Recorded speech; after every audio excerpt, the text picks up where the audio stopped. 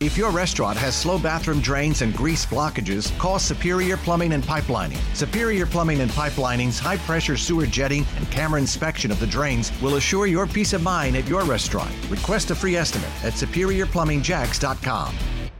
6:17 and our live team coverage continues on preparations ahead of Tropical Storm Nicole. We focus on St. Augustine, which saw pretty significant storm surge, flooding, and wind damage through the last 6 weeks or so, dating back to Hurricane Ian and the impact that came from southwest Florida. This time it's an East Coast storm. And Action News Jax's Jessica Barreto in St. Augustine. The concern from county leadership is very similar. If you saw flooding during Ian, you should be preparing for the same thing this time around. Exactly, and they're providing people the tools to do that. Yesterday, I was at a free sandbag distribution event. It was packed. I mean, people were just really taking the steps and wasting no time to get their sandbags ready, because a lot of them did have very close calls during Hurricane Ian. So, again, we don't know exactly what Tropical Storm Nicole will bring, but again, neighbors not taking any chances. We're in the downtown area. We're seeing a lot of sandbags already propped up by windows, which are boarded up, and also doors.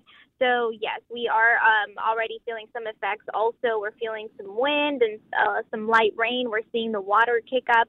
So we're keeping an eye on conditions for sure. And between now and about Friday, things will continue to deteriorate based on the first alert forecast. Jessica, as you're hearing from business owners, are they concerned about one after another, how this may impact their revenue? Big tourist destination.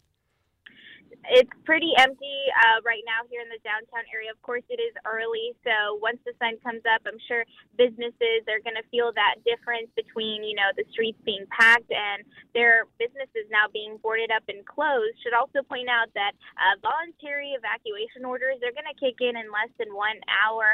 At this point, at 7 this morning, they apply to coastal areas, including here in the city of St. Augustine Beach, and any waterfront properties. So again, yes, this whole area just gearing up for what's ahead.